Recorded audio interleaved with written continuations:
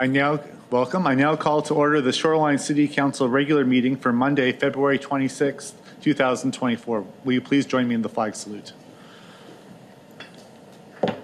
Allegiance to the flag of the United States of America, to the republic for which it stands, one nation under God, indivisible, with liberty and justice for all. Thank you. Will the clerk please call the roll? Mayor Roberts. Here. Deputy Mayor Mork. Present. Councilmember Ramsdale. Councilmember Scully. Present. Councilmember Adamasu. Councilmember Poby. Here. Councilmember Robertson. Councilmember Scully. Thank you. I believe Councilmembers Adamasu and Robertson will be joining us, but I move to excuse Councilmember Ramsdale for personal reasons. Second that. There's a motion and a second to excuse Councilmember Ramsdale for personal reasons. Is there any objection? Seeing no objection, that motion passes unanimously. The next item is approval of the agenda. If there's no objections or comments, the agenda will be adopted by unanimous consent. Next on the report is the report of the city manager, Mr. Ellington. Good evening, Council. Shoreline parents are invited to join us for our summer camp information night on Wednesday at 6 p.m. This night is designed to help you make an informed decision about enrolling your child in our summer programs. We will provide an overview of our camps, including the activities planned, dates and times of the sessions, the cost of the weekly enrollment, and our scholarship options. Get more information at shorelinewa.gov/calendar. The team program is kicking off a new speaker series of professionals from various career areas. Our first speaker will be a tattoo artist on Thursday at 4 p.m. 6th and 12th graders are invited to join us to hear about their job and how they got started. We'll also have pizza, so come for the speaker and stay for a slice. Learn more at shorelinewa.gov/calendar. And finally, the next meeting on the calendar is your strategic planning workshop on Friday and Saturday, and then the regular council meeting on Monday. Visit the city's web calendar at shorelinewa.gov/calendar for meeting agendas and information on how to participate in all of our public meetings. That concludes the city manager's report. Thank you, Mr. Ellington. Is there any council reports this evening? Councilmember Scully. Thank you. A couple things. I was appointed to the Shoreline Hearings Board, which is a statewide body which determines where overwater structures can be built. You will not be getting regular updates from me on that, but I will be working in the background on it. And I also was appointed to chair the Advanced Life Support Subcommittee, the EMS levy. It's kind of an odd levy. It's a two-part approval process. One goes to voters as a normal levy would, but the other goes to 11 stakeholder groups, of which the city of Shoreline is one, and we have to get 9 of those stakeholders to approve the plan. So I will be back before you in a year, hat in hand, asking that the council approve it. I have 13 meetings in the next 10 months. I will also not be updating you on it because it gets pretty weedy pretty fast. But I'm happy to be working on both those things. And finally, I attended the Tibetan community's Losar celebration, which is their new year. They just got a grant from the state to purchase a community center, which is fantastic news for them. And I'm hopeful that Mr. Dom can work with them to help find a site in Shoreline. We have a large Tibetan community here, and I would love to see their locus here now that they finally got some money to actually build it. Thank you. Any further council reports? Councilmember Adamasu. Hi, I attended the online green buildings and the Inflation Reduction Act, climate pollution reduction grants. Most of the talk was referring to large projects for public buildings.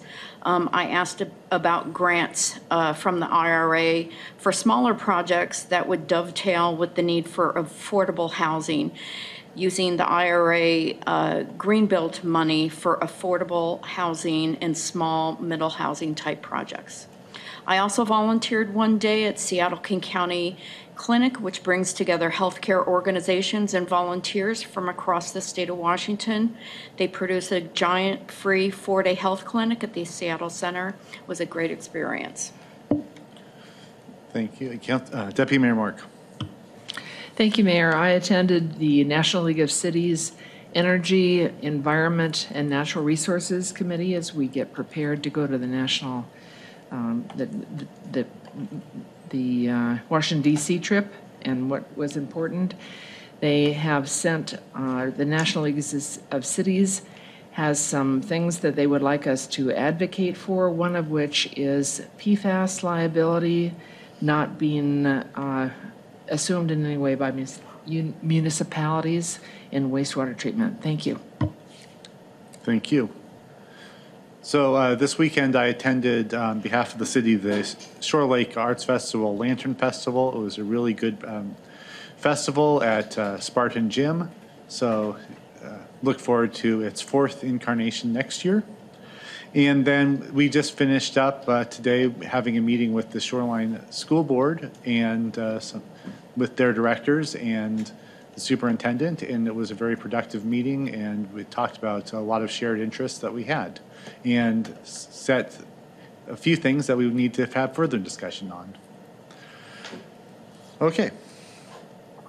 So next on the agenda is public comment. This is the portion of the meeting where members of the public may address the city council on agenda items or any other matter pertaining to city business for 3 minutes or less, depending on the number of people wishing to speak. The total public comment period will be no more than 30 minutes. If more than 10 people are signed up to speak, each speaker will be allocated 2 minutes. And is there anyone signed up to speak in person tonight? We have no one signed up in person and 1 remote speaker. Okay. Let's start with the remote public comment. Kathleen Russell. Good evening, Kathleen Russell, resident of Shoreline, on behalf of Save Shoreline Trees. I am addressing the tree retention discussion, page 78 of the council workshop packet. Trees are not an either-or situation. Established trees and transportation and housing can all coexist. This will necessitate the evaluation of established trees by each capital project, not by a set percentage of project cost. For example, in the arborist report for the sidewalk renovation along 5th Avenue Northeast, it clearly states on page 1, quote, "The intent of the project is to retain all trees on private properties and as many trees within the row as is feasible while repairing the lifted sidewalks. Along 5th Avenue Northeast between 175th and 165th, 59 trees have been retained by the root shaving and steel plate method. Appreciation to Public Works for taking this action to retain the mature trees. Citizens ask for this clear directive. The intent is to retain private property and row trees in capital and sidewalk projects, including the North 175th Corridor renovation, new sidewalks along 8th Avenue Northwest, 19th Avenue Northeast, and Dayton Avenue from North 178th to Richmond Beach Road. In addition, citizens ask for this clear directive. The intent is to retain private property and row trees, be applied to the next phase of North 155th sidewalk overlay from I-5 to 15th Avenue Northeast, and to phases 2 and 3 of the North 145th corridor renovation, which is in design now. It is past time for mature row trees to be considered as indispensable in the reduction of GHG emissions. In December 2023, the Department of Commerce issued 200 climate measures, including the GHG measure that states, improve and expand urban forest management to maximize or conserve carbon storage. Thank you for listening. Thank you. Is there any person in the audience who'd like to address the council at this time? Seeing none, we're going to go on. The next item is approval of the consent calendar. Is there a motion? Deputy Mayor Mork. Thank you. I move to approve the consent calendar. Second that. There is a motion and a second to approve the consent calendar. Will the clerk please conduct a roll call vote? Councilmember Scully? Aye.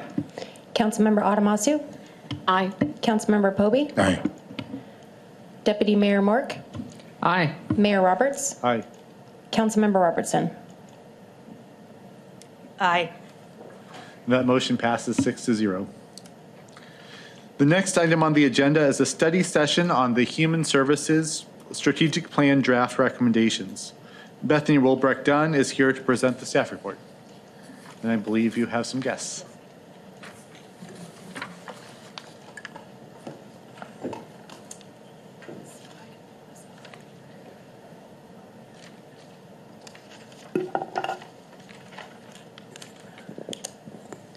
Good evening, Mayor and Council. My name is Bethany Walbrook Dunn, the city's Community Services Manager, and I am here with Catherine Cortez and Maddie Immel from Burke Consulting to talk again about our Human Services Strategic Plan we've been working on since the summer. We first came to Council on January 8th and gave some preliminary information regarding the community engagement that that Burke Consulting worked on, and we're here today to share more information regarding the specific recommendations, or the draft recommendations rather, that are within the report. And with that, I will turn it over to Catherine and Maddie. Yeah, thanks so much for having us back.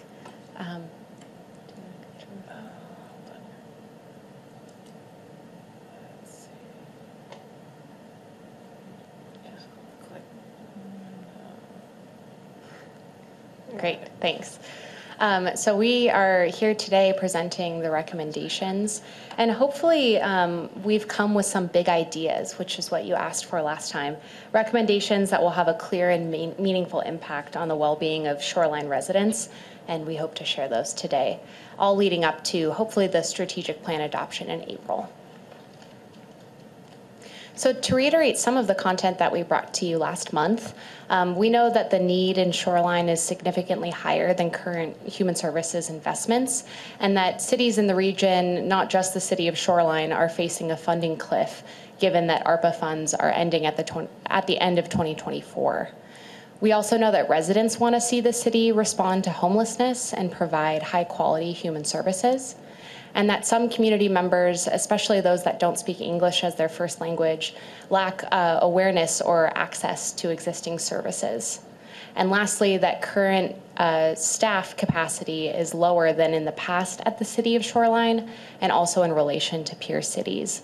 So you'll see that our recommendations are addressing some of these key issues, as well as some of the other community needs that we talked about last month.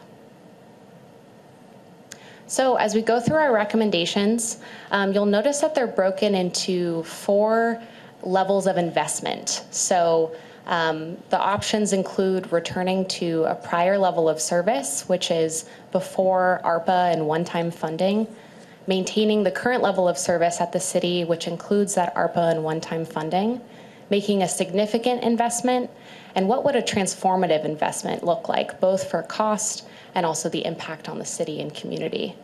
Each of these recommendations will go into the staff capacity that's needed to implement them, a general sense of cost, and also the impact. And we'll review at the end a cost analysis overall.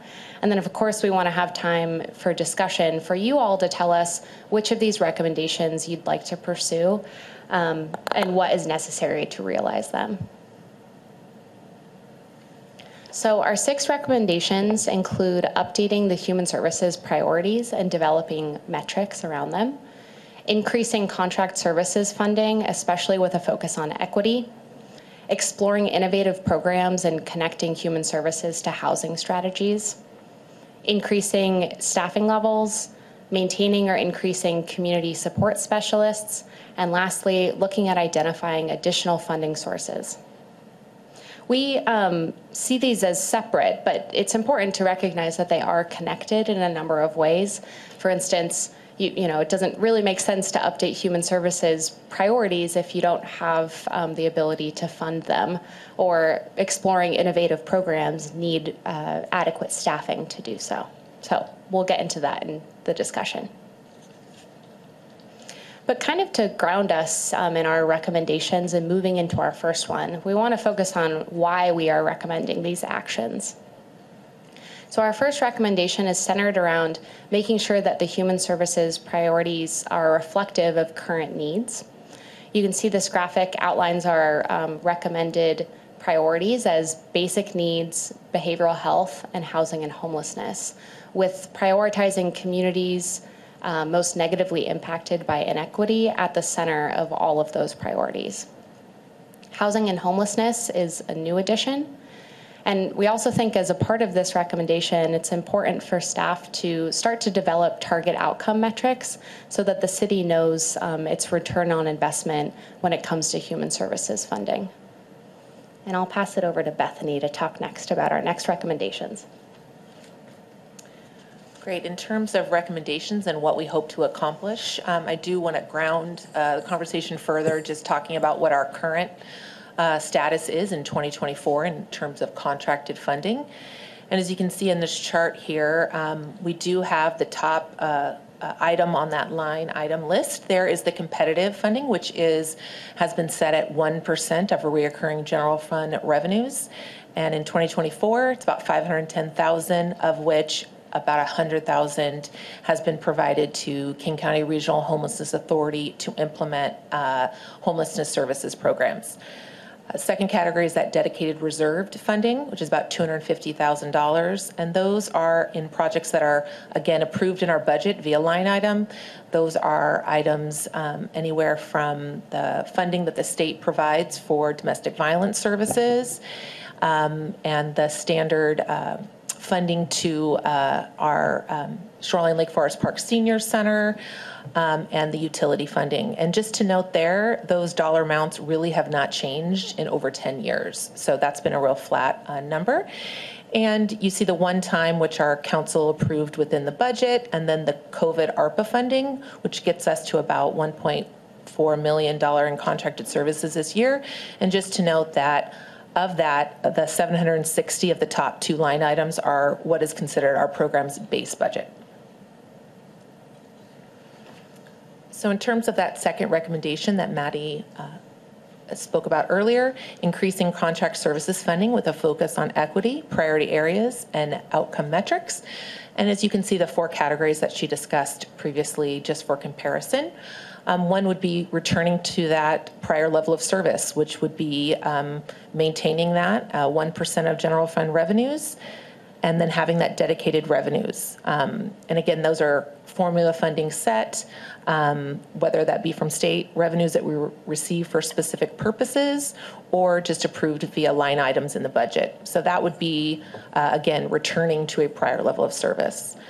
And then in terms of continued increased level, we would be looking at about $1.5 million. And what that gets us is essentially 1.5% of reoccurring general fund revenues, and then increasing the base set that has been set for those dedicated revenues, giving the senior center some increase, as it hasn't been increased in 10 years. And then additionally, having our homelessness services set at 25% additional of that 1.5% reoccurring general fund revenues. We can follow the same up from significant to transformative. Significant would be 2% of reoccurring general fund revenues, and transformative is when we talk, and we'll talk a little bit later about that. About it would probably take a bigger funding source, whether that's a levy or some other mechanism. And again, in terms of the impact, in terms of continued increased level of service, we would have increased funding to continue to fund services, and it would also have availability to fund services that were previously backed by COVID funding. In terms of significant, it would look to support wage equity for human services providers and be able to engage organizations more effectively that are serving diverse populations. And I'll let the transformative sort of speak for itself, but it would allow us to really provide services more directive. Right now, we accept applications looking to fund our priority areas, but we don't have the ability with only $510,000 to say we're going to have $1 million for rental assistance, for example, or something like that. So in the significant transformative, there'd be more opportunities for targeted funding. Thanks, Bethany. And we're moving very quickly, so if you need us to slow down or have any questions, we're happy to take those. But I just wanted to take a moment and say, in terms of that spectrum, I mean, we feel so privileged to be here with a client that's really asked us to think big. We know that these are things that can be challenging to implement, and we're not necessarily saying that all of these recommendations would happen immediately. We want to give you some real concrete things that you can think about for the upcoming 25-26 budget, but also to be able to dream a little bit about where you might explore and go over the course of years to really meet that need that we heard quite quite strongly in Shoreline, and to really, as we describe in this third recommendation, explore new ways of doing business. The work that Bethany just talked about in terms of contract services, you have some fabulous partners, and to be able to scale up the work that they're doing and do more and better in areas that you're already working is fantastic. It's also important to understand the changing landscape in Shoreline. So to know that with the affordable housing crisis, with homelessness so much on people's minds, that it's really important to think about an affordable housing program. You've been already starting on some different efforts and planning, but to bring together the efforts that are already being done, to magnify them, to make sure that you're working as optimally as possible with regional groups, that's something that takes some focus and some deliberate kind of bringing together of resources. So that's one of our sub-recommendations in this. In addition to that, we heard questions about voucher programs and things like that last time we were here. And we agree that there's a growing evidence base that empowering people to make their own choices with financial assistance can be really meaningful to folks. And so that's one of our recommendations, is to empower community-based organizations to directly distribute some of those small grants to community members without constraining the uses, to allow them to adapt to the crises that they see. But even to build further on that, to really have that big dream to go to a transformative way would the next step, which would be to scale up and allow people not just to use money one time to help themselves out of a crisis, but to be able to plan, to start thinking about what would it look like over the course of a couple of years. If I had a basic income, what could I do to set myself on a path for a better future, for greater economic independence, and so on. There's still a lot of challenges with implementing a basic income program, of course, with one of them being, of course, the level of investment needed, as well as the need to have staffing to really understand a return on that investment, to be able to tell your constituents this money was used in a way that really uplifted people in the community for the long term. So those are the things that we think that would be really meaningful to explore. There certainly could be other kinds of innovative programs that, if you had the staffing to be able to innovate and figure out what's the right fit for Shoreline at the right moment, could be really powerful. So then there's kind of the how, and that's the segue of needing that staffing. So in the first place, to have administrative staff that can do more than just sustain, kind of hold on to the contracts that you have and try to get them out each year, but to really scale up to have at least one full administrative staff additionally to the parts of Bethany largely that already are doing this good work, to really ensure the effectiveness of the whole portfolio of human services strategies. And as we're giving you these ideas and you yourselves are asking for ways to scale up, to be more impactful, it's important to be able to have somebody minding the store, right, to make sure that those investments are aligned with each other, aligned with other things that are going on in the community, and are able to anticipate and go to the next step as we scale up. So that would be the one would help ensure that effectiveness of the existing portfolio. 2 FTEs would really be able to kind of explore, do some strategic approaches, perhaps give in-depth support in priority areas such as homelessness. And if you were to go to looking for another funding source and really to scale up, to be able to explore, to be a leader in the region, that could take as many as 4 FTEs.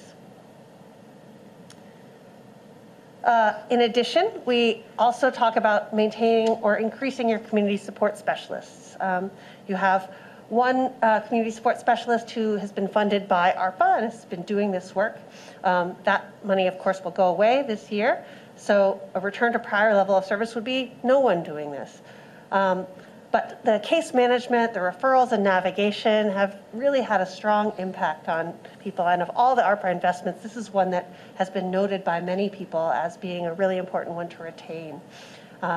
to have that sort of nimbleness, that agile ability to respond to people who have not been able to traditionally access these services and who need that extra warm handoff to get through the door. Ideally, you would be able to do this with more than one person to cover more languages, to cover more community groups. And potentially these could be contracted services in the community, in community-based organizations, or they could be Shoreline staff.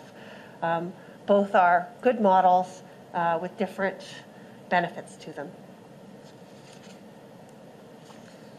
And that brings us to our final recommendation, which is, of course, that in order to do this broad spectrum of things, or even to pick and choose among them, you really need to be thinking about that funding. In the near term, we know that it's a hard thing to do, but it's also the most available to you is that to increase that percentage of general fund to backfill that ARPA COVID funded staff and activities, in particular, that community support specialist, things that exist now and that the community could feel as a loss if they had to contract. We also, of course, recommend that you review and you maximize the uses of other funding with that community development block grant, the state funds, and utility fees. But in order to make a truly transformative impact, you would have to look for new funding. We recommend that looking at something like a ballot initiative for human services levy funding is something that could really create a sustainable, meaningful difference. And of course, there's also the importance of thinking about the levy that you already have and whether there are pieces of that really should be part of human services as well. So thinking about that spectrum over time. And I'll turn it over to Bethany to talk about the whole financial summary of that. Yes, so this chart is sort of bringing a few of those things together. The funding package, which would be the funding that we've directed, would be directed out in contracts as well as staffing.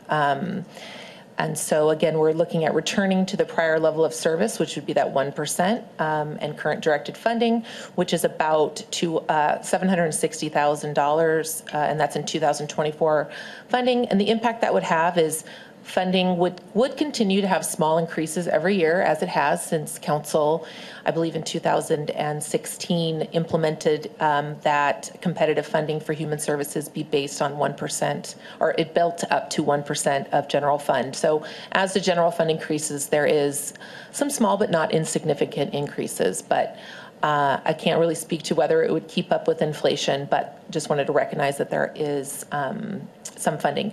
And as we've stated a few times, there has been no increases to that directed funding, which means, for example, the senior center has been at 95,708 for over a decade.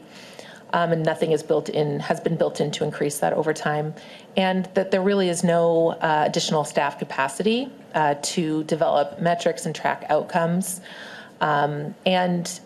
Additionally, in terms of the loss of the community support specialist, while we would of course continue to respond when community members contact us regarding services, we would not have the opportunity then to, as Catherine mentioned, have a warm handoff, do some of the legwork for folks that are already overwhelmed with their situations, sit down with them while they work with the public health to sign up for benefits, et cetera. That's just not something that we have the capacity or, frankly, the background to do.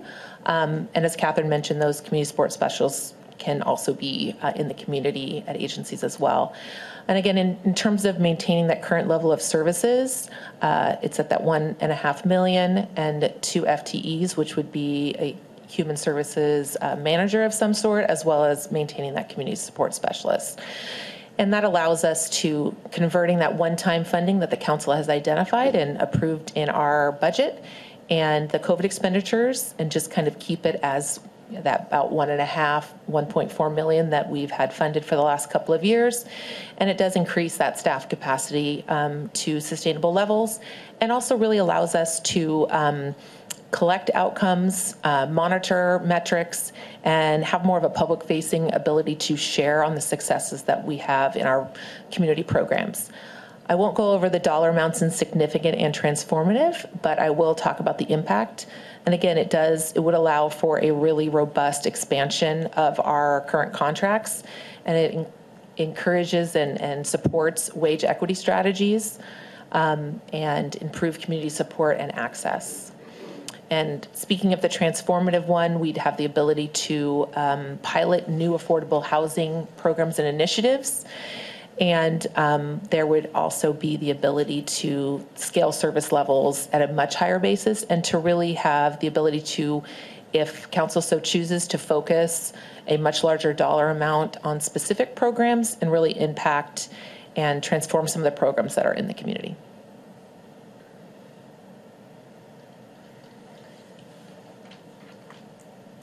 Did you have anything else that you wanted to cover here? Or? No, I can go right into the discussion. So we definitely heard you at your last meeting that you wanted to talk about ways to make an impact. And so we want to open the conversation to hear feedback on these options. As I believe Catherine mentioned, it's not as if each column is absolute, of course, but it just gives an idea of the lines of transformative actions that we were looking in terms of packages, but there is a lot of opportunity for discussion and other thoughts. So we welcome the conversation. Thank you, Mayor. Thank you. Councilmember Scully. Thank you. And I'm not sure if there were communication issues or if I just set my expectations in the wrong place, but this is not what I was hoping for. It's a start. It's still a start. It's more of a start than we had last meeting. What I was hoping for is, and I'll get to the parts of your report where you tell me it's hard, a gap analysis saying here's affordable housing, a range of options, here's what we can do, here's what we recommend. And then at the end, an ask for if you want to do maintain, here's the programs you fund and here's what they cost. If you want to do enhance, here's the additional programs you fund and here's what they cost. If you want to do transformative, here's what we recommend you do. What we've got is really a let's fund a program to develop these programs. And I had thought we were past that. I mean, I thought when we commissioned this study that we were past that point. We were at the point of saying we need to put rubber to the road. And here's why. Because if we're going to go find $4 million, we've got to be able to make a case that we're delivering something specific and concrete. You cannot go to Olympia and say, I want $4 million for innovative programs. You can't go to the voters and say, here's a bond measure for innovative programs. What innovative programs? Well, there's limitations in the data. Can't tell you yet. You know, so I read the list of reasons why it's hard to do that and why it's not the same as a sidewalk plan. But we have to do our best. I mean, we have to come up with thoughts, and if they're not 100% defensible, so be it. So I hope this is not insulting. I hadn't intended it to be. I just think I had in my head we'd get something different, and we need that different thing. If I may. Yeah. So with the funding levels, frankly, that we've had, we don't have the ability to have that conversation. The agencies, HopeLink would not be able to tell us because of the way they're set up, how much money they have to turn away. It is, and to your point, is it possible? I did do some research regarding gap analysis and I could not find the level. I looked at ones that were titled gap analysis and they were not, they were needs assessments to say. Sure. So I'm really struggling within this line of business within human services, community services, where that is available or how it is available, because frankly, the system of human services in our region and probably our country is just not set up to be able to say, you know, if you funded $100,000, that would take care of everyone in rental assistance each month. So that's where honestly, we're struggling to give you the answers to the questions. Yeah.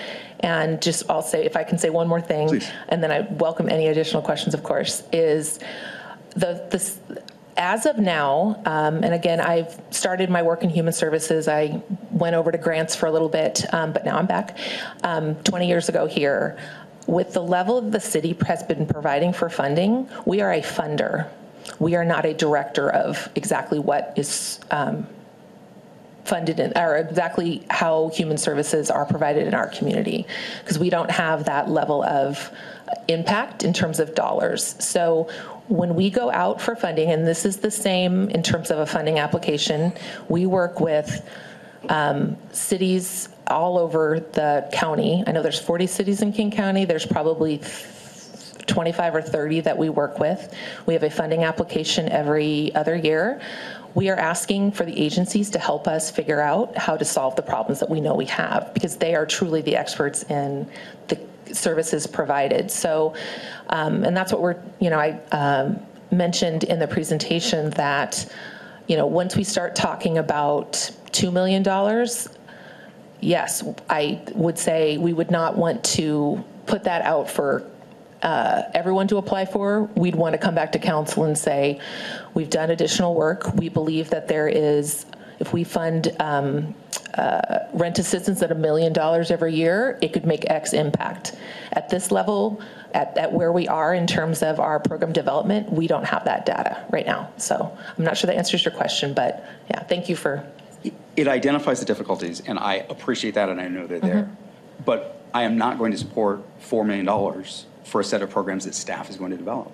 That's not enough. But we need a plan. We need, here's what the money's going for. And I understand the data is imperfect. I understand some of it's guesswork. I understand that we may be missing opportunities by focusing on some. And if what you want is staff to develop that plan, well, I thought that's what we did. But okay, we'll do that. Let's fund that. These are things we need. But it cannot be $4 million to develop programs that are unspecified. That's not good enough. Councilmember Poby. Thank you, Mayor. When Councilmember Scully started speaking, what I heard was needs assessment. And I said, this is tough. But I was excited about the presentation because I saw numbers. Last month's presentation didn't have any. And it's really challenging times as we are looking at this. And so one of the things I was really using as a lens to go through, obviously, is the equity lens, but reading the staff report, not the presentation, I really appreciated how everything is mapped out.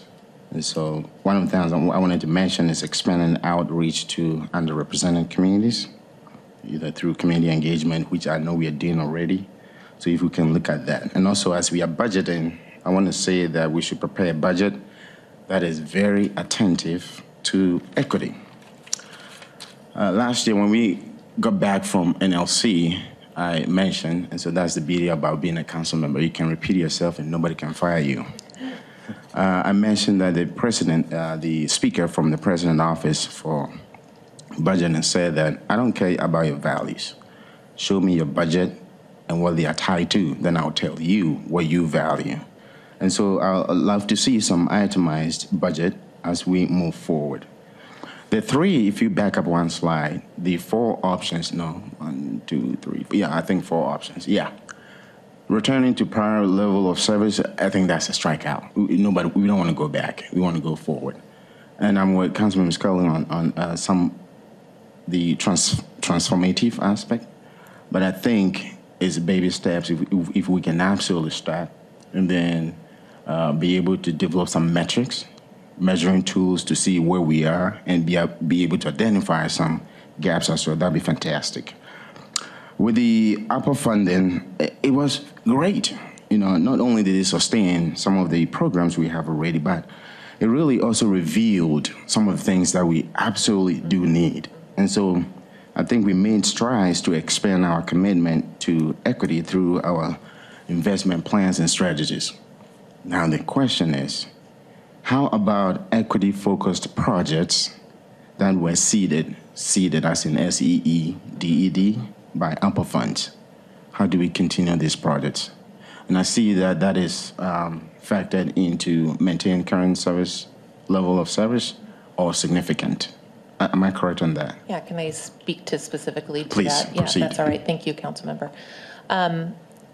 We have from the very beginning, knowing that the ARPA funding is, it will go away. We've been working very closely with our agencies from the very beginning, preparing them for that possibility, whether that means making sure that we have worked with them over the last 3 years so that their reporting is appropriate and will meet the slightly higher requirements that we have for our ongoing funding programs. And we have met with them twice a year at a minimum, and we also have done site visits to their organization, again, preparing them to know that if they want to access funding from the city past 24, that they would need to participate in the funding process, or the competitive funding process, application process that will start shortly. And in fact, we are meeting with them, I believe, tomorrow or Wednesday, just them to make sure that they know where to find that. It is online. We just want to make sure that they have access to that.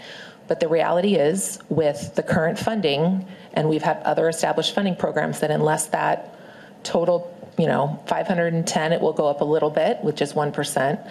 Unless there's additional funding, there will be some competitiveness there, and there may be less funding or no funding for certain programs.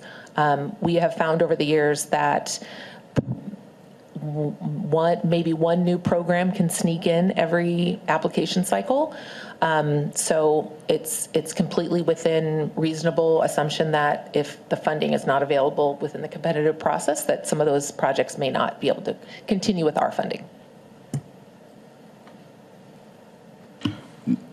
Okay.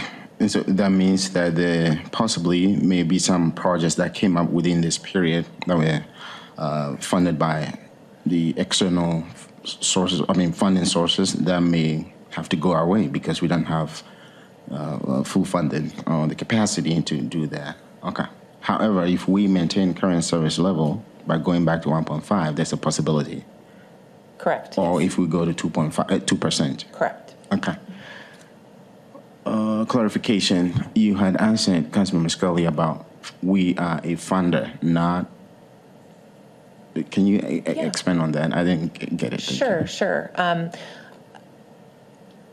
So I would say, again, with the level of funding that the city has historically funded its programs at, we are putting out a broad application for a broad level of services within priority areas, and we have asked agencies to respond to that and in their application, they tell us about the need and how it affects shoreline residents, and then additionally how they're planning and how their program is the best fit to solve that problem.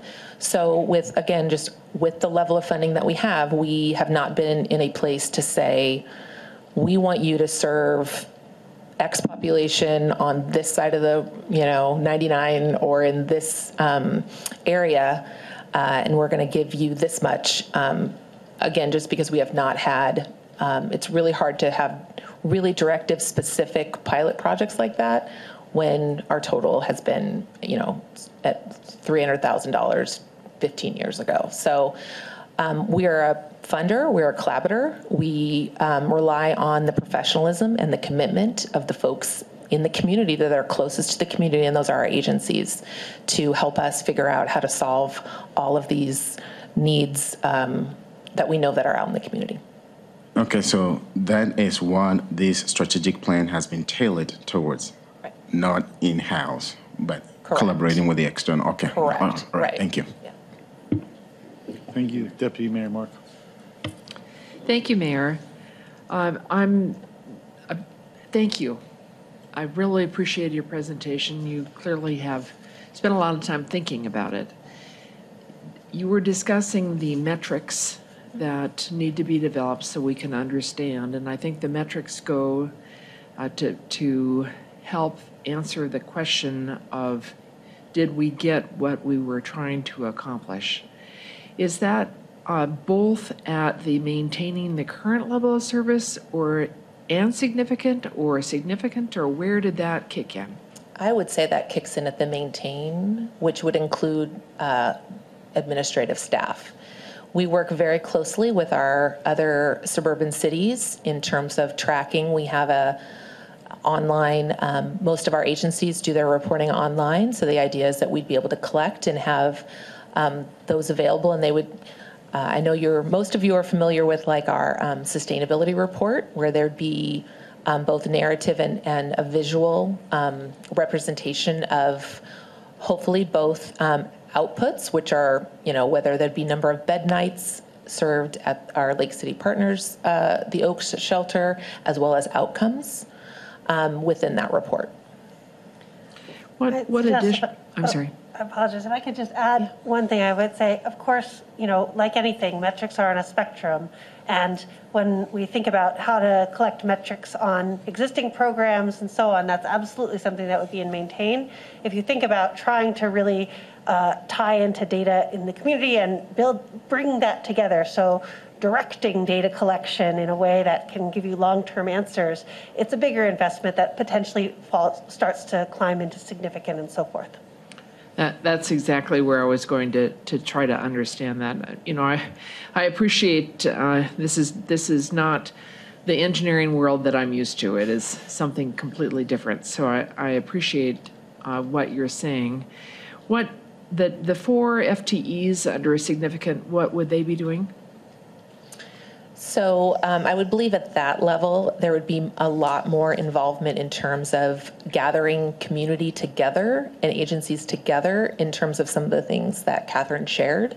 I don't want to say it would be, you know, it's almost too much to wish for in terms of the things that we'd be able to do. Because right now we make sure folks are doing their contracted requirements. We get their audit reports, we track the things, we make sure they're performing, and that is sort of at capacity for us right now, where, you know, we are already very invested and involved in, on a staff basis, in some of our efforts like the North King County Coalition on Homelessness, and working with our school district on our CRT every other month meetings, NUSA, North Urban Human Services Alliance, other things like that.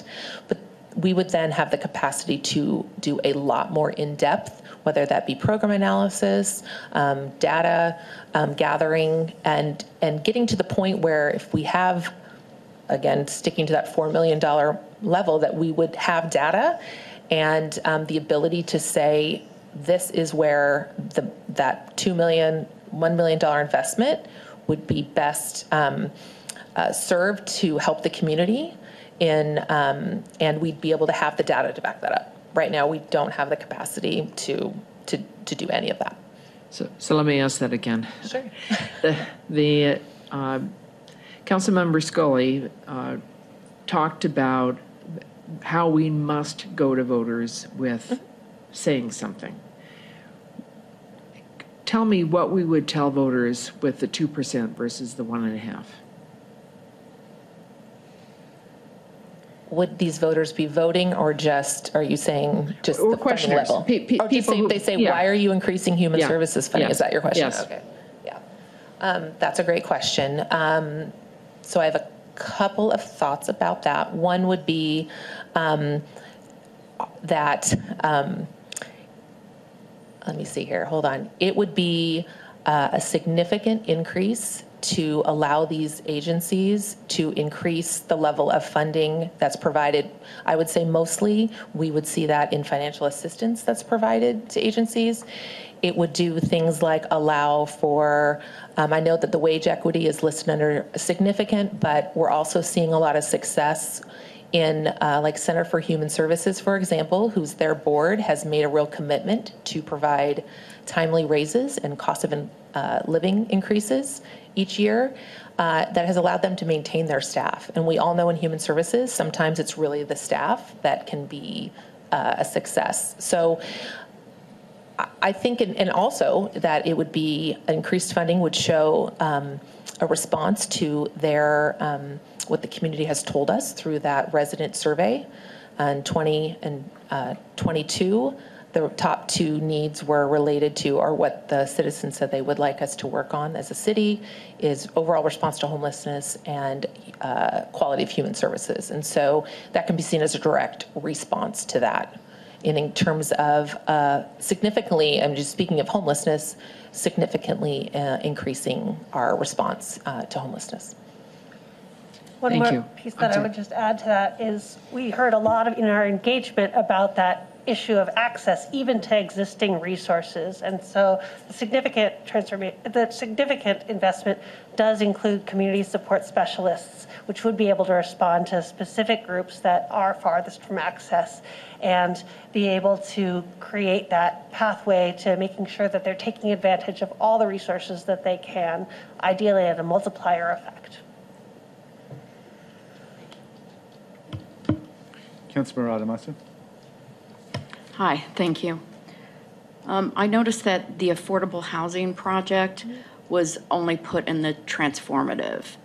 Did you mean not looking at affordable housing, or just it is a specific project? Yeah, that's a great question. And a further example of that, there is some, obviously, it's a menu and you can pick and choose things. And so just an acknowledgement there. So in terms of like piloting new affordable housing in that transformative, that may be a fund that the council would set aside funding for that from that larger $4 million number. But even within that, in a different level, expanding staff capacity, we would be able to work towards an affordable housing plan. Again, if that's something that council wishes to prioritize, that would likely take frankly, some consultant dollars, but also the staff ability to focus on that as well. But, and the council has very much been interested in affordable housing, and we've, in my opinion, kind of nibbled around the edges, and we'd really love to take a deep dive in looking at all the ways that we can encourage all types of housing and focusing on affordable housing in our community. Yeah, great. So the ability for BIPOC persons and other peoples historically left out of buying homes, we all know home buying through Habitat for Humanity, land trusts, it does lift people out of poverty over the long term, generational wealth. So someone that could be 50% AMI today, when they buy an affordable home, 10 years from now, they're in the middle class. So always keeping people renting, I don't think is a solution. I think we need to focus on buying homes. And you talked also about the rental assistance program. As you heard from the students tonight, one of them mentioned that low-income homeowner. Have you thought of expanding that program to mortgage assistance? Yeah, Okay. I should be very clear about that. It's any financial assistance, so they can be homeowners. Okay. You know, often we speak in the simplistic term, so it is often renters, but it can be used for homeowners as well. Okay. And if I could speak to, if you don't mind, regarding the home ownership. So last year, the council did have, as part of one of their dinner meetings, talking about land trust, and because there's been a huge interest, specifically from Councilmember Ramsdell, regarding that, and we were lucky to have the person that manages that program at the City of Seattle just give a great presentation about that, and so that would be one of the things that we would look more close at and see if that's something that council would be wanting to implement. And for those type of programs, it really takes land or money. And right now, that's not something that we have allocated for, but that we could look towards ways to maximize the resources that we do have, or just kind of figure out what council would be willing to, again, in our toolbox of things to increase housing, both affordable rental housing and homeownership. Thank you. Thank you for noting that. Thank you. Thank you.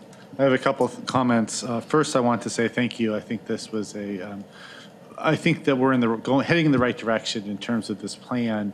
What I especially liked about what was done, and I don't think it was really addressed here, is really rethinking what our priorities are and going to, I won't say I don't know how to describe that sort of bubble it's not quite a Venn diagram, but but really moving sort of the focus to basic needs, housing and homelessness, and behavioral health as sort of key components of our strategy as a city. I think makes a lot of sense and is really, I think, a little bit more targeted than what we have currently. So I really like that, and I think that's one of if there is one thing that sort of really comes out of this is sort of really rethinking because we know we're limited in terms of what we can do, just like any nonprofit provider. They are limited in what they can do and what their capacity is, and so as a city, we have the same limitations. I do have a couple of questions. First is, broadly, what kind of grants are there for human services programs? I mean, there's a lot of funding at the federal level for infrastructure. There's a state capital budget, but what's the universe of grants for human services broadly? Not much. How about that for an answer? So obviously there are the larger foundations such as United Way. Over time, they have also focused, their dollars on their own priorities as well. There's a lot of the levies that are available through King County, and we've had some success, or I shouldn't say we, I should say the community and the community agencies have had some success in gathering funds through those processes as well.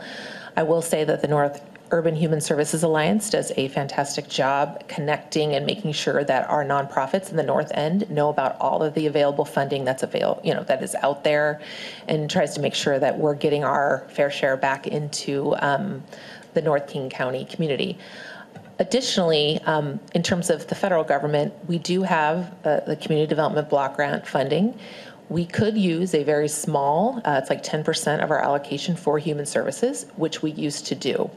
We did get previous city manager. Had a recommendation, which council approved at that time, to make those funding available for capital dollars only, because frankly, for I think it was like $30,000, it is a much larger administrative lift, and she made the decision to swap that out for general fund within our budget. So that could be a very small option to increase funding. And then additionally, HopeLink gets funding through the state from the feds for their community development activities. So that's a large amount of their funding comes through there, as well as they have heard, and I believe we went over it with HopeLink a couple weeks ago at the dinner meeting. They have LIHEAP funding and other heating and other assistance program funding. And then a lot of them do a lot of work towards community fundraising as well. And so that's always a challenge in times like these. And then there's also agencies that have the ability to access Medicaid and Medicaid care funding. But for the city, I mean, really, there's yes, very limited. Right. Okay. Correct. Yeah. The other question is, and I think this piece is missing within the strategic plan, is I don't really see a discussion of sort of the partnerships or the capacity of some of our other partners in the community. We don't hear in this report, or there's nothing said in the report about the resources of the school district. I know those are in peril as well. We don't see in this report what the community college is doing.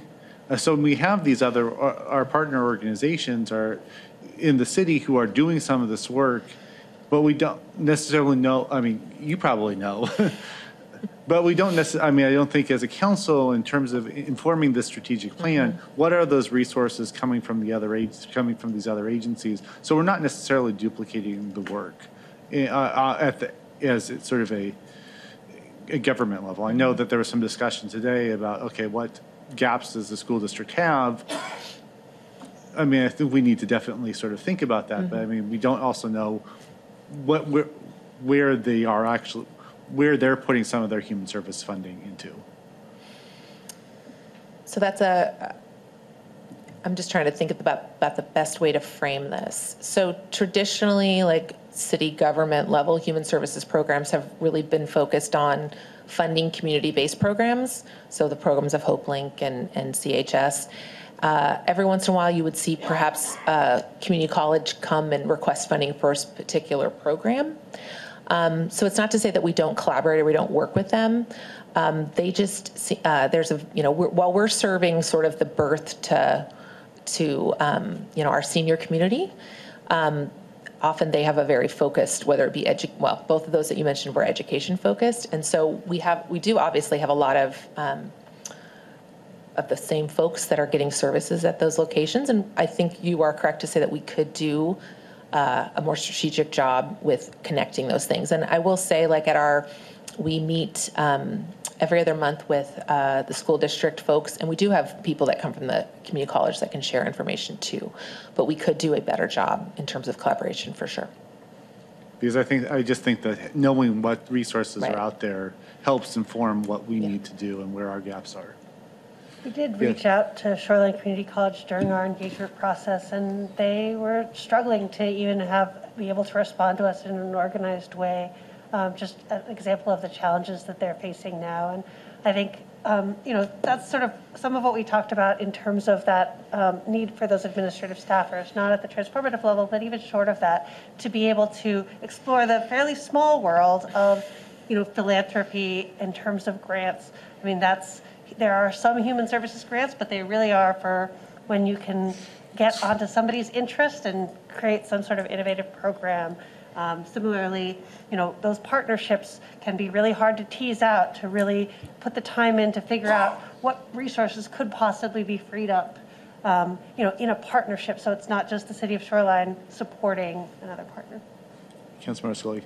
Thank you. I think what's most helpful for me at this point is figuring out sort of the buckets of needs, like affordable housing. That's an obvious bucket. Mental health, that's another bucket. And then having some policy discussions among us over where we want to prioritize funds. Following that, a plan for how we identify potential programs and how to fund them. I think we need to get that granular. I'm not sure this plan is the right place to do that. So what I would appreciate as a next step is how do we get from saying it's transformative to here's what it actually looks like. And there needs to be significant council involved in that because we've got to raise the money for it. So we have to be able to weigh in on the policy stuff. And beyond that, I don't have a thought on how we get there, but I do think that is the next step. And I'm convinced beyond all doubt that one thing we need is more staff for you to work with. I mean, you've obviously, there's no way for you to do all this stuff. So we've got a budget cycle coming up. I don't want to wait. I mean, it seems to me that we need to, we spend pathetically small amounts of money on this. I would love to start dumping money into it, but I think we need to have that intermediate step of a plan. So whatever you need to do, Ms. Wolbrecht, done to get people on board to do the granular details, we'd appreciate it. Could I ask a follow-up question if that's okay? Yeah. Councilmember Scully, okay. So just to give you a sense of our buckets right now, if that's Yeah. helpful. In terms of our competitive funding in the last cycle, it was 55% was to basic needs and homelessness, 25% counseling, behavioral health, 17% children and youth, and 3% older adults, but that does not include the senior center because they don't compete for funding.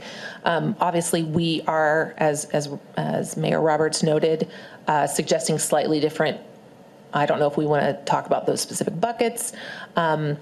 Again, I think the challenge, and we're going to need to do some more thinking here about how to move forward, really make sure we're productive in that, is to think about how that interacts with how our application process works.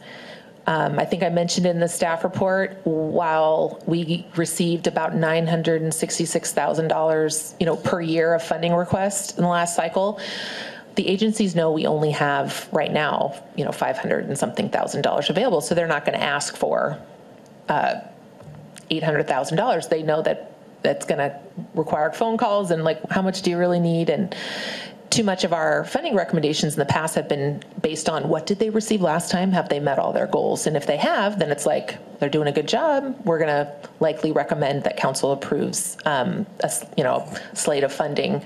So it might take some, which is awesome, additional work to figure out what the best mix is because, they've been sort of conditioned into a box of funding. And so that's a challenge. That could be a challenge, but we'll figure it out. I think we're talking past each other. I'm several steps before that. Okay, I'm not sorry. worried about individual providers and what they're going to ask for and how we're Okay. going to administer it. I'm just looking at in our bucket of, mental health, here's what we fund. Here's some ideas for what else we could fund.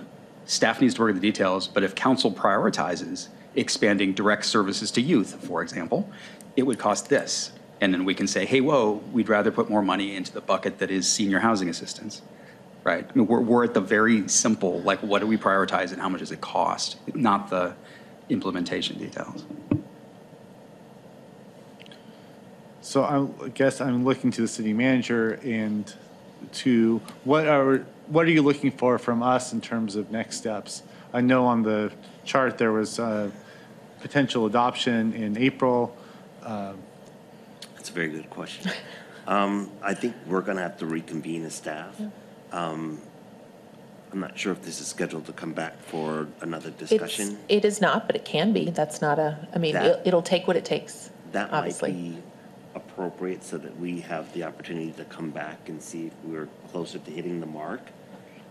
It is challenging. I give much credit to staff and our consultants.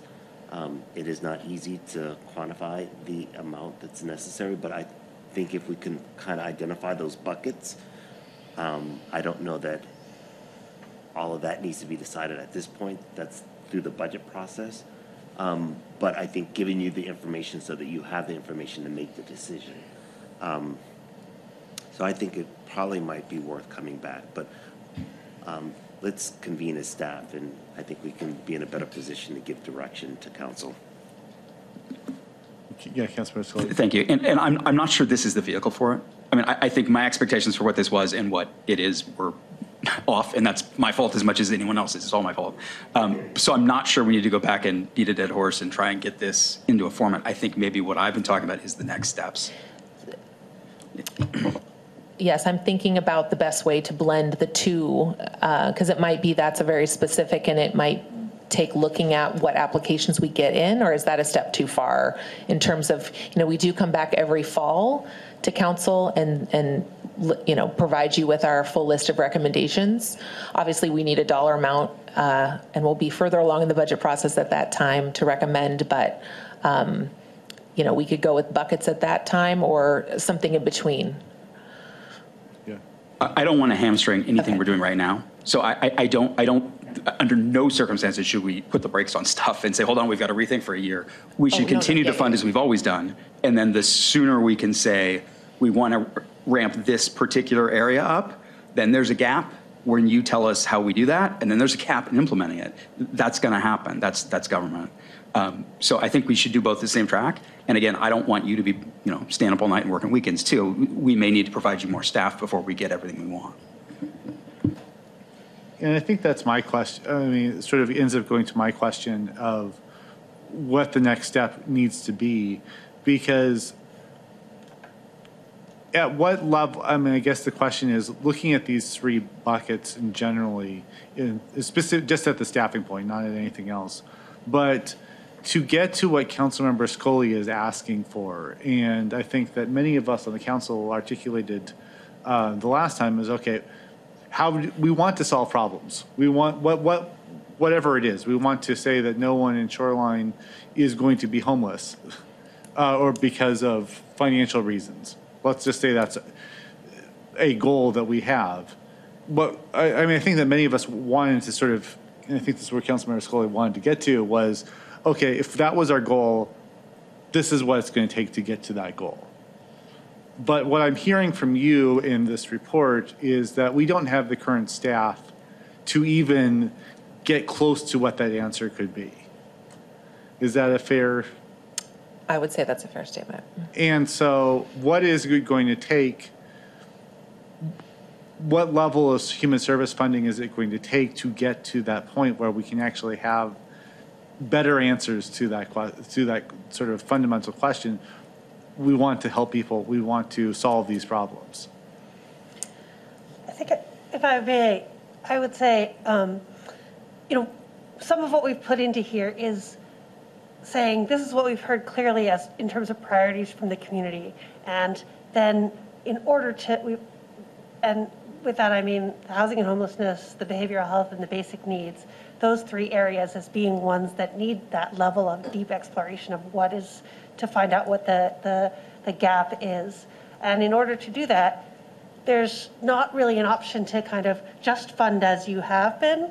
In order to do that, it requires, even just to kind of keep people from feeling that loss now, that small investment of community support specialist and some small raise in the amount of the competitive funding, along with at least one additional administrative staff to be able to develop out that program to say, okay, now that we know what those priorities are, and we can build out actual programs as to what that might look like and bring that back to council to choose among as your priorities. So what I'm hearing is, I mean, you're not saying these words, but I'll put them into your mouth. But what you're saying is that we're looking at something, at least that needs to get to that significant level of funding to actually begin to answer the questions that we want and that Councilmember Scully has articulated. Oh, I do think with the maintain like that category, we could really be on the way to I mean, really, the maintain current level of service does simply maintain, again, this higher level based on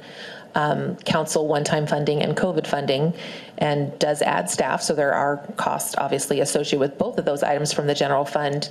But we would definitely have then capacity to be able to move further in this direction, because it's really hard to go from, here to here, and we're here right now. That's what it feels like. And as desperately as I want to be able to, respond specifically to Councilmember Scully's questions, it's a challenge based on the current format that we have. Okay. So the next question is thinking about what the staff is asking us to adopt at the end of this process. Are you asking us to sort of make a decision on which level of service or what level of funding, however you want to answer that, is that what the goal of this plan at the end of the day? That plan would include one of these 4 broad buckets. Correct. I believe like we mentioned before, it could be a pick and choose within some point. That said, and I think Catherine kind of mentioned this, we can see the other columns as being something to work towards, right? To as we've talked about, to get to a place where we do have good data on where the specific increases would be most effective.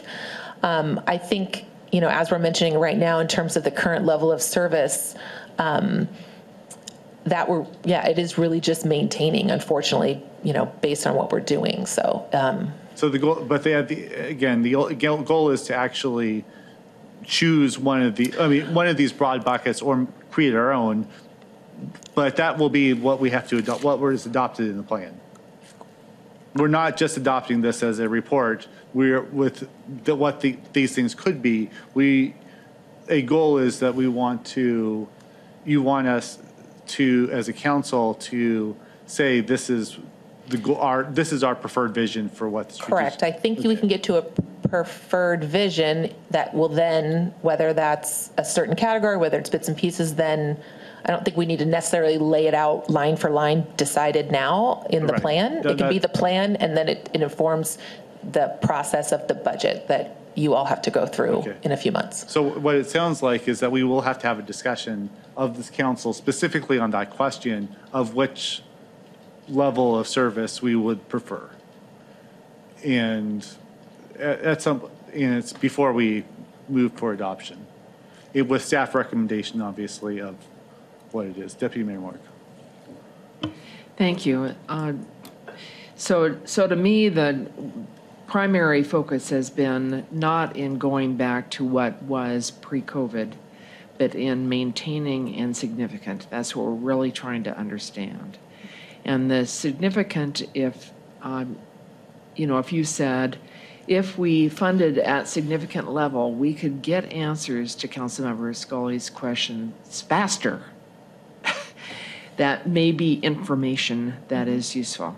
I would also suggest that it's important to understand if we increase to 1.5% or 2% of the general fund, what does that mean? What are we not doing? So I didn't hear any discussion of that, and I know that's not your bailiwick, but I see somebody who does know. Yes. So thank you. So I think, again, going forward, I think we should have a discussion, unless, Councilmember, we think we need to revisit what's been produced. I think we'll need to have another discussion about what level of funding we would like. If this is sort of an aspiration, like where are our values, I would fully support transformative as an aspiration. But in terms of implementing it, we have a long way to go. But I think I've come to the realization that this isn't the vehicle for doing that. So I think we do have to have the discussion, but I don't know that we need further data on the plan, right? Mm-hmm. Any further discussion? Okay. Thank you very much. Thank you.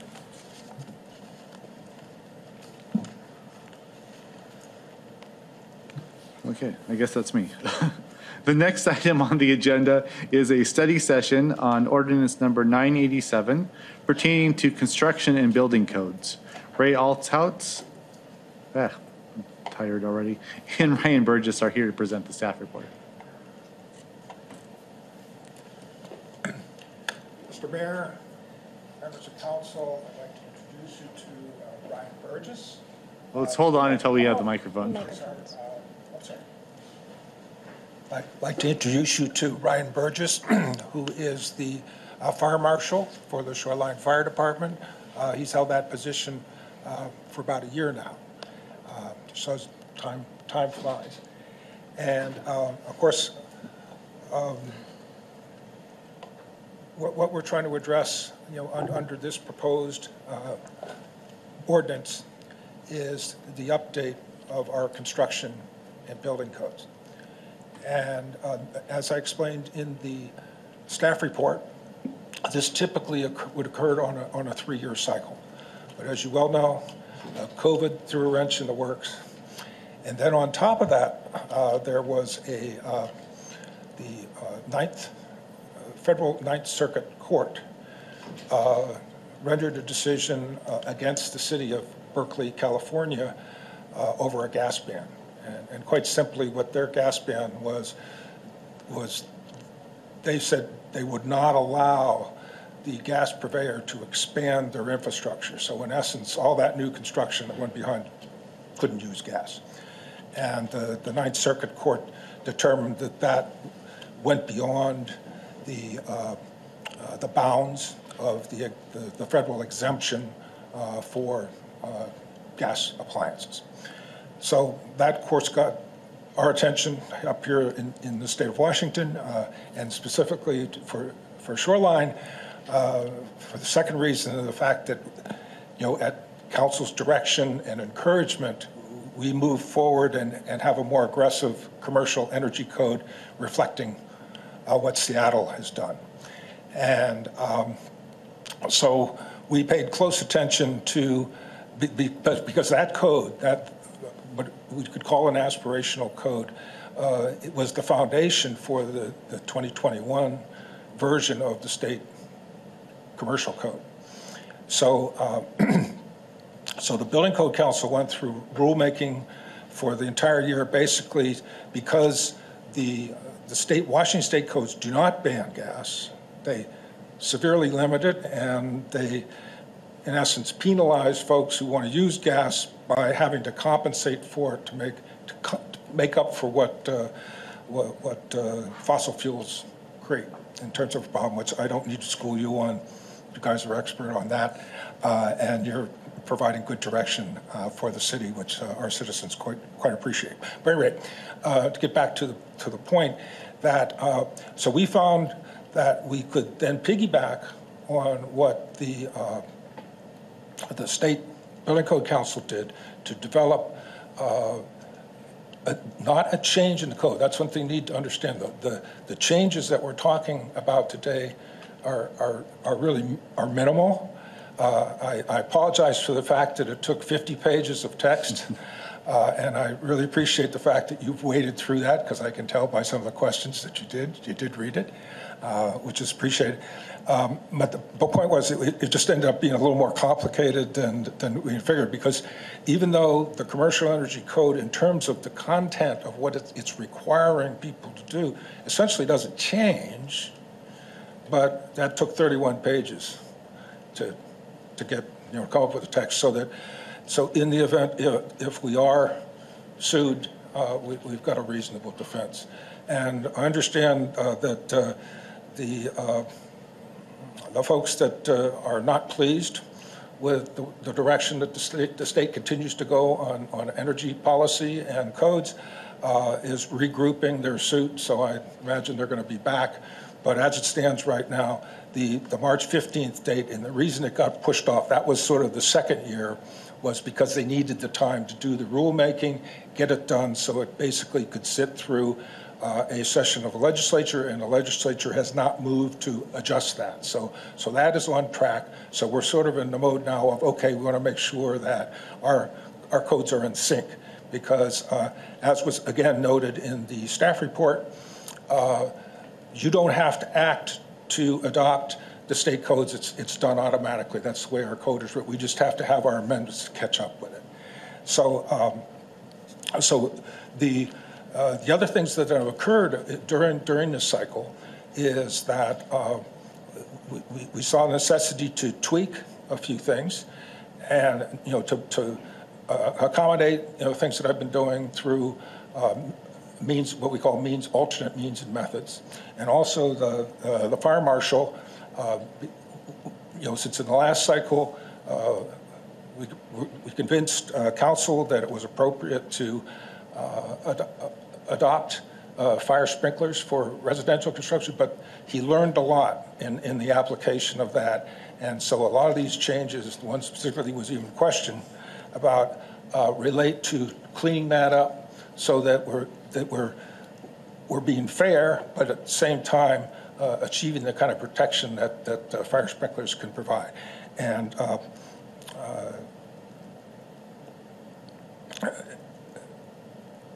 we're ready then to explain that as part of the discussion. And so with that, if we could go to the next slide. All right, which just hit. Yep, go ahead and hit the down arrow. I probably messed it up. Or can you do it on screen? Is that, no? And hit it? Yep. Oh, there we go. Oops, I went too, you went go too backward. far. Okay. All right, so the exhibit reflects the code language that would be necessary. Wait a minute, did I? No, can we go back one? Or did we miss? There you go. Thanks, Okay. All right, so the adoption of the additional appendices, that was pretty simple. One of them, the state Building Code Council directed, and that's to cover tiny homes. So we don't have to do anything extra on tiny homes. That was adopted at the state level, so we just have to reflect that in our code, because that's the way our this section of code is written. And then updating the fire code amendments, and there were a number of things, as again reflected in the staff report. We work with the other members of the Zone 1 fire marshals, which, to give you an idea territorially, it's explained in there, but it's everything of King County that's north and east of Seattle, but not including Seattle. And there's been some changes as recently as last month. I understand Mercer Island now has joined the east side, and as has Woodinville before. So there's fewer numbers of organizations, and of course, our fire department basically took over North Shore. They merged into that. So now they're also responsible for a little larger turf. And I've already explained what we're trying to accomplish with the commercial energy code. So I want to pass it to Ryan to explain some of the reasons why we needed these changes for the fire code. Thank you, Mayor. Thank you, council members, for your time today. So I've got a few questions here regarding the amendments to the sprinkler requirements. So when we initially passed the sprinkler code, there were some things that we didn't know at the time that we learned as we applied that code, more specifically to the additions language. So once we started exercising that language into the sprinkler ordinance, what we found is that folks that were trying to do smaller additions to their homes, say between 500 and 800 square feet, somewhere in there, the way the code was written, it was kind of putting them in a spot where it was more penalizing them than anything, right? So after going through those exercises multiple times, then we had the opportunity to also utilize that code language for homes that were of larger scales, so 6,000 square feet or larger. And the way the code was written, it was based on percentages, right? So 6,200 square feet or 25% or 50%. But when you actually apply the code, what ends up happening is those larger homes don't actually end up needing a sprinkler system. So you end up penalizing the smaller homes, and typically those folks have a smaller budget to be able to do an addition. So it became quite clear that we needed to look at this code and apply it a little bit differently. And in doing so, I was looking at not just the sprinkler ordinance in itself, but also the other aspects of how we fight fires in our neighborhoods. and that's the utilization of hydrants. And so what I proposed was kind of going back to where we were, in a sense, where it simplifies the sprinkler code in when it comes to additions. We're not talking new construction, but just additions. And looking at Appendix B in the International Fire Code, which is just a general appendix that bases how much water you would need for a square footage of a home, 0 to 3,600 square feet or larger. And using that as a base model to kind of figure out, well, what water do we have in our system, right? Depending on where it is, whether it's SPU or if it's North City Water, and utilizing that information to judge whether or not a homeowner actually really needs a sprinkler system or not. Because the sprinkler system is, for residential purposes, is just for giving the homeowners that extra time to get out, right? But it's more significant in newer construction because the size of our construction is a lot bigger.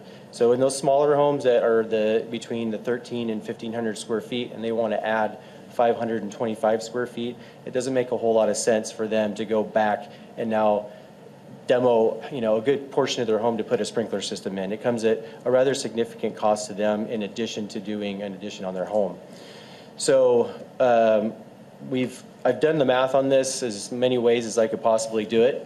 Worked with the different water purveyors that serve the city of Shoreline, and it's been discussed amongst them as well as myself that this still meets what we're trying to do in protecting property. We're lucky that we have a fire department that responds very quickly to all the citizens in Shoreline. They get there super quick, and not as fast as a sprinkler system, but for those homes that are existing that we're not utilizing the sprinkler ordinance for, I feel that our current water systems and our fire department do a really good job. So the goal was to try and basically simplify the code a little bit, because the way that it was written previously was a little bit confusing. I don't know if you've had a chance to kind of go back through the old codes, but if you were to try and sit down and with a set of plans and figure out, does this person really need a sprinkler system or not, it was a little bit confusing. So our current setup is to basically utilize Appendix B in the IFC to judge that, along with what our local water systems have available in them. And as I said, to address kind of some of these questions, this isn't going to have anything to do with remodels. We don't do any sprinkler requirements for remodels, with the exception of if you consider adding a DADU it's not necessarily a remodel, but it is a separate building addition, which that's already written into the sprinkler code. So any changes to our current sprinkler code is not going to require any additional staff or anything like that. Also, and the other point is that the only sprinkler systems that have to get confidence testing are the ones that are commercial. In other words, once a sprinkler system is in a residence, the fire department doesn't go back in, correct? That's correct. Yeah, 13R and full NFPA 13 systems are the only ones that require confidence testing on an annual basis. Okay, so let's see, which one do I get to get next? There we go. Okay. All right. So the next step, staff will be recommending that we bring the ordinance back, and it will come back on the 18th. Since the 11th is, I think you'll be in D.C. or something, but anyway, you won't be here. So that's the closest date, and so that the language will be consistent with the implementation at the state level, which we've already adopted. We're going to be proposing that we make the actual effective date retroactive to the week before. It's 10 days. So with that, open up for questions. Councilmember Roberts. Thank you, Mayor. Thanks for being here tonight. I have just a couple of questions, and probably the only reason it flagged for me, and these are all related to fire code, was because we had a recent public comment about a community member talking about access to their private road and wanting to work with the fire department to create like a fire lane. So that's why I highlighted, a couple of these points here, clarifying the fire lane pavement marking requirements. I'm curious about like who does that? Who physically goes out and paints those, creates them, enforces them? And I guess the same question about the private fire hydrant maintenance requirement standards and just like when those go into effect. So to speak specifically to the fire lane markings, as the city continues to grow and expand, we are seeing issues with parking. And I understand that there was some discussion about potentially utilizing a parking enforcement group within the police department, which is great because I think that we need it. And oftentimes when there are parking issues within the city, the citizens will call us, thinking that we can enforce that parking issue, but unfortunately we can't because we don't have any enforcement capabilities. So we try to utilize parking, no fire lane signage and striping to keep people from parking in those certain areas. It's more common in townhomes, because we've seen a ton of townhomes in the city, and so we have single lane access into a townhome. Sometimes it's shaped like an L, and people will park along the fence lines. And that inhibits our ability to at least bring an engine close enough if we have to fight a fire. Now, granted, a lot of these townhomes, the newer ones after 2021, when we adopted the sprinkler ordinance, have sprinkler systems. We still have fires in them, and we've had a couple. So it's actually been, every opportunity we have to see one of those situations, we learn from them, and it always comes down to access. So, and then to answer your question about who maintains them, that's the tougher question to answer because there technically isn't an answer unless you have a townhome community that forms an association, right? And then we would enforce them to maintain those fire lane stripings over time once they get faded. One of the pieces of language we have in the IFC is the use of signage and or fire lane striping. So we tend to use both because we know that over time the fire lane striping is going to go away and they have to maintain that signage. So it's kind of a catch-all, but we currently do not have language in our municipal code for the IFC that says that this individual or these people are responsible for maintaining that striping, because a lot of times it comes in a more or less private townhome community that they don't always tend to form an association. So it's kind of a sticking point at this time. Okay. And the other part of the access, don't forget, 80+% of their calls are aid calls. Yeah. And there's been instances where aid vehicles have had Can't get in. difficulty getting into. Interesting. I think maybe something I'd like to talk about in the future, like what more we could do, right?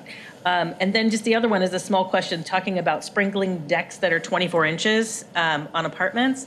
I mean, that's still really, I was trying to measure it out. That's really tiny, but so I was wondering about that need, and is that kind of that distance where suddenly someone's going to try to put a little cooking device on their deck, and would that be kind of the thinking behind triggering a sprinkler at that size? Yeah, you are correct. So it used to be 12 inches, which that didn't make any sense. Not sure quite how that ended up in there, but 24 inches basically from the edge of where your balcony is until you get to the edge of a railing is what we would say is an area that you could potentially use as storage. Washington State recently adopted some language that is now going to make it illegal for people to store items such as barbecues on decks, with the exception that if the deck is sprinkled, then they can. So, but we're finding we're having to really look at how decks are being sprinkled and how that whole thing is being applied, because architects are utilizing different ways of doing decks. They don't do decks on top of each other anymore. They tend to stagger them. So there's lots of implications where we can't actually utilize sprinklers on decks for that reason. So the 2 feet is basically looking at it like, what is this an area where they could potentially store a small barbecue? And because even though the decks are non-combustible, the building exterior still is. So we're just trying to provide that little bit of exterior protection for those types of situations. Thank you for what you do. Thank you. Deputy Mayor Mark. Thank you. Mr. Alehouse, Mr. Burgess, I really appreciate what you've done today. You've looked at problems and you figured out how to solve them. And you've solved them in a way that is going to be helpful for all. And just really grateful for your time. We've had following up on Councilmember Robertson's question, we've had a lot of people come and talk to us about access and concern on same. And so one of the things that I would love to hear more from you, as suggested, is what can we do? What can we do to make that work better? We're having giant apartment buildings. Hope they're sprinkled, but there's aid calls. There's other things that fires happen. So really concerned about that, as is our citizens, and just wanted to highlight that. Thank you for all your efforts on the energy code. Well done. Thank you. Trying to give council what they want. And I think we're the citizens of Shoreline are fortunate that you as a council are pressing that, and that you're taking the carbonization issue to heart, and this is a big piece of it. Councilmember Scully. Thank you. I have a practical question and a comment. So in the discussion section of the staff report, it says adoption of reference codes, see attachment A, adds tiny homes, appendix Y. I can't find it. I can't find it, appendix Y. And I care about that specifically because I just want to make sure we're not inadvertently authorizing tiny homes in a way that we might not to. I have mixed feelings about that. So no need to dig through and find it for me, but if staff can email it to me, I would appreciate it. Yeah, in other words, this is the tiny home so that we have a technical code that covers tiny homes where they would be authorized under our land use code. Gotcha. So it's just a tool so that, as opposed to nothing. Trust you, still want to see it, and I could not find it. So if you can help me with my inability to search, I'd appreciate it.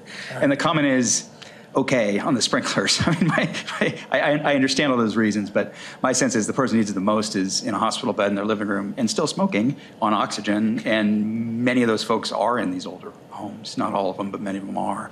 And so I generally think the more sprinklers we can get in buildings, the better off we are. Not because it puts firefighters out of a job, but because for the folks who can't exit promptly, it gives them a minute or two.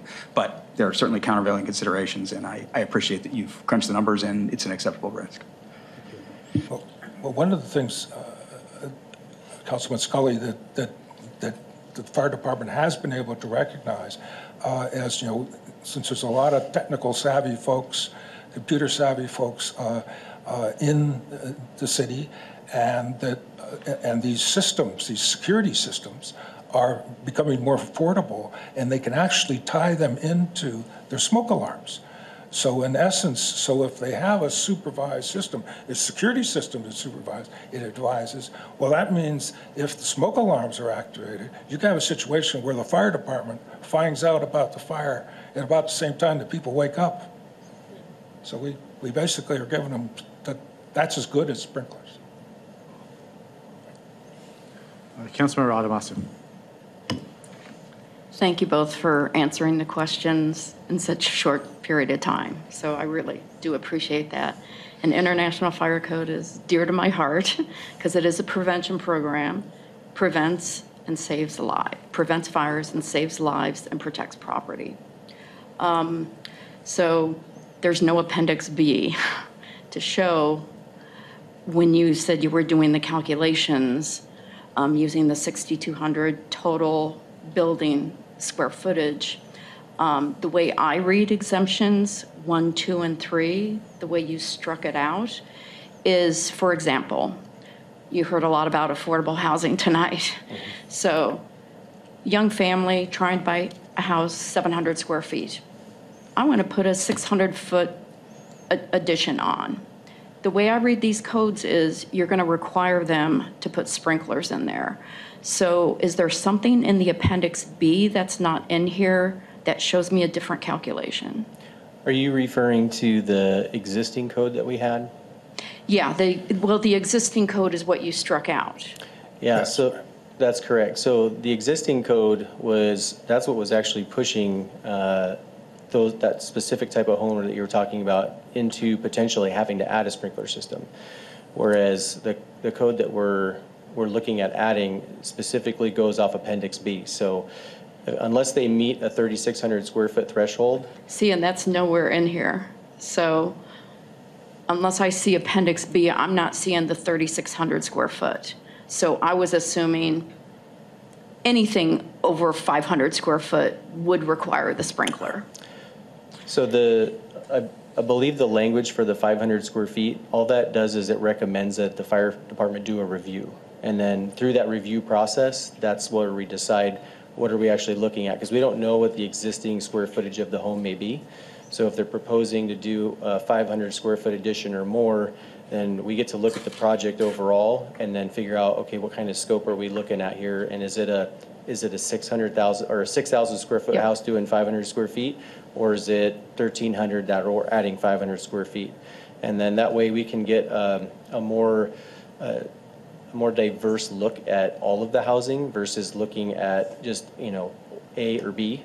And it allows us to, because before what it was doing is it was making it so that so many of those types of homes were being pushed into that. And I wasn't comfortable with it personally because, like Councilmember Scully said, I would love to put sprinkler systems in every house, but it's not always going to work for everybody. And I understand that we had folks who were saying this is going to kill my project. Yes. So the other side of that was, in lieu of doing sprinklers, if you were getting close to that threshold and you didn't meet the fire flow requirement from the hydrant down your street, we gave them an option to put smoke detection in their house that's monitored. So instead of having somebody come in and do a full sprinkler system, they could do that. So, and that could be through an existing security system that they already have. And with the technology that we have today, they can utilize smoke detection that's not wired. It's all through the cellular in the home. So we're just trying to provide additional options to create more safe measures for our citizens without having to have them incur a huge cost just to do a small addition. So I think that the language that we're proposing is going to create a review process that actually allows us to really look at individual's project and say, yeah, this doesn't really meet the criteria. They have a hydrant within 300 feet of their home that provides 1,500 gallons per minute, and our fire department will be at their house in approximately 5.5 to 6 minutes for a fire response.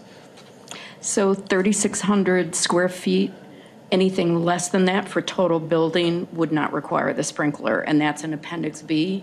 Correct. If you look at Appendix B, there's two charts. There's a Chart 1 and a Chart 2. So in Appendix B 105, it says anything from 0 to 3,600 square feet. It tells you how much water is required, and then it gives you another option. If you have a house that's sprinkled, it cuts that water reliability in half. So you only would need, so let's say if you're at 1,000 gallons, you only need 500 gallons a minute for firefighting capabilities.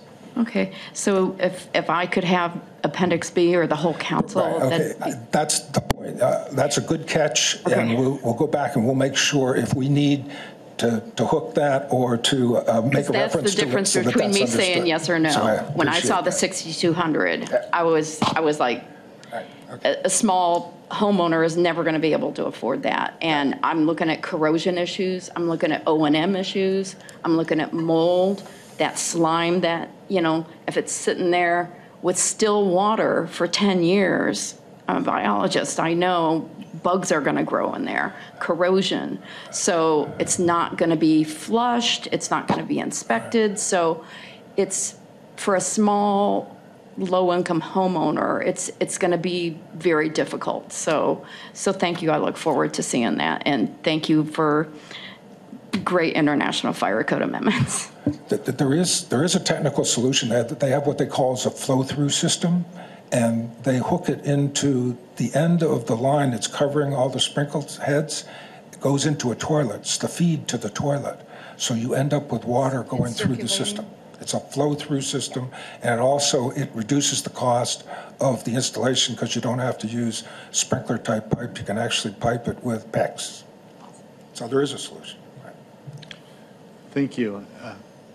I have, I think this is, I thank you for working on this. I know it took some time because of changes at the state code level, with the State Building Council.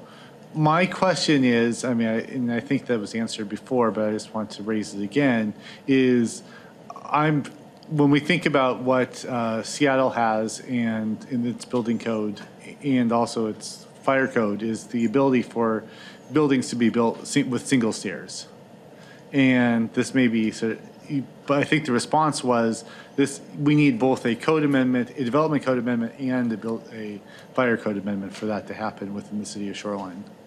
Is that correct? That is correct, and you'll appreciate the fact to know, Mayor, that the Washington Association of Building Officials, our Technical Code Development Committee, we are working on language that addresses being able to potentially expand the single exit provisions, and if that's developed, or as soon as we develop that to a level, we're actually trying to propose it even at a national level, so it would become part of the model codes. But we got to strike find the sweet spot between because as Ryan can point out, one of the problems is don't forget that same stair tower that people are trying to get out of is what the fire department needs to haul hoses up. So we need to be able to convince them that we aren't creating a hazard that could end up killing people, right? Yeah, if I could speak to that a little bit. So we have a training tower over here at Station 61, and that is a single stairway that goes up, and it's less than 4 feet wide. And I can tell you, I've spent many hours in that training tower. And when you get anywhere between 5 to 6 firefighters going in and out of there, which is about what you're going to get on an initial response, and you start dragging hose up that stairwell, I can't tell you how many times I've tripped and fallen down the stairs with all the chaos that's going on. And so the thought of that, and reading some of the the literature on this proposal is obviously that has its limitations to building size and height, but I would always be afraid that somebody somewhere down the line is going to say, well, this looks like a great idea, let's start applying this to our 200 plus multifamily buildings. And just with the sheer amount of people that are in those buildings, we can't have one stairwell, because we're going to be operating in it as well as people are going to be coming out. And once you start throwing hose in there and all of the other activities that we are utilizing to extinguish a fire event, it's going to create a lot of chaos. So I think that it might have a place for a certain type of building of a certain size, but if we're talking about trying to apply something like that to our larger multifamily building, it's going to cause a lot of problems. Well, thank you for that. I appreciate the answer. I do, from what I've heard and read about this, I mean, it's not really for those very large projects, or if they are, there are multiple. I mean, there are multiple stairs. But what the building is just not have the hallway corridor, and but I do know that heights for some of these single stair buildings, if you look at Europe, they're not really allowed except for limited exceptions in like Seattle. But in Europe, they're getting a little bit higher, and I know that some of the building material is much safer. And then once you add sprinklers, then many of these buildings are pretty safe. And so some of the reasons for multiple exits, some of them, may be a little bit less than they were. Obviously, aid and other things are a different matter. But I don't see any concern. Well, Councilor Adamasi, are you looking for? I'll look for Appendix B. So I guess, unless I'm hearing anything differently, I think we put this on consent, barring, I think there's a couple emails to be sent to the council to just review, make sure that we're all okay with that, but I believe that this can come back on consent from what I've heard. Thank you very much. Thank you. Thank you all for your time. Appreciate it. Okay, so the council is now going to recess into an executive session for a period of 20 minutes. As authorized by RCW 42301101B to consider the selection of a site or the acquisition of real estate by lease or purchase. The council is not expected to take action following the executive session. It is now 8:50.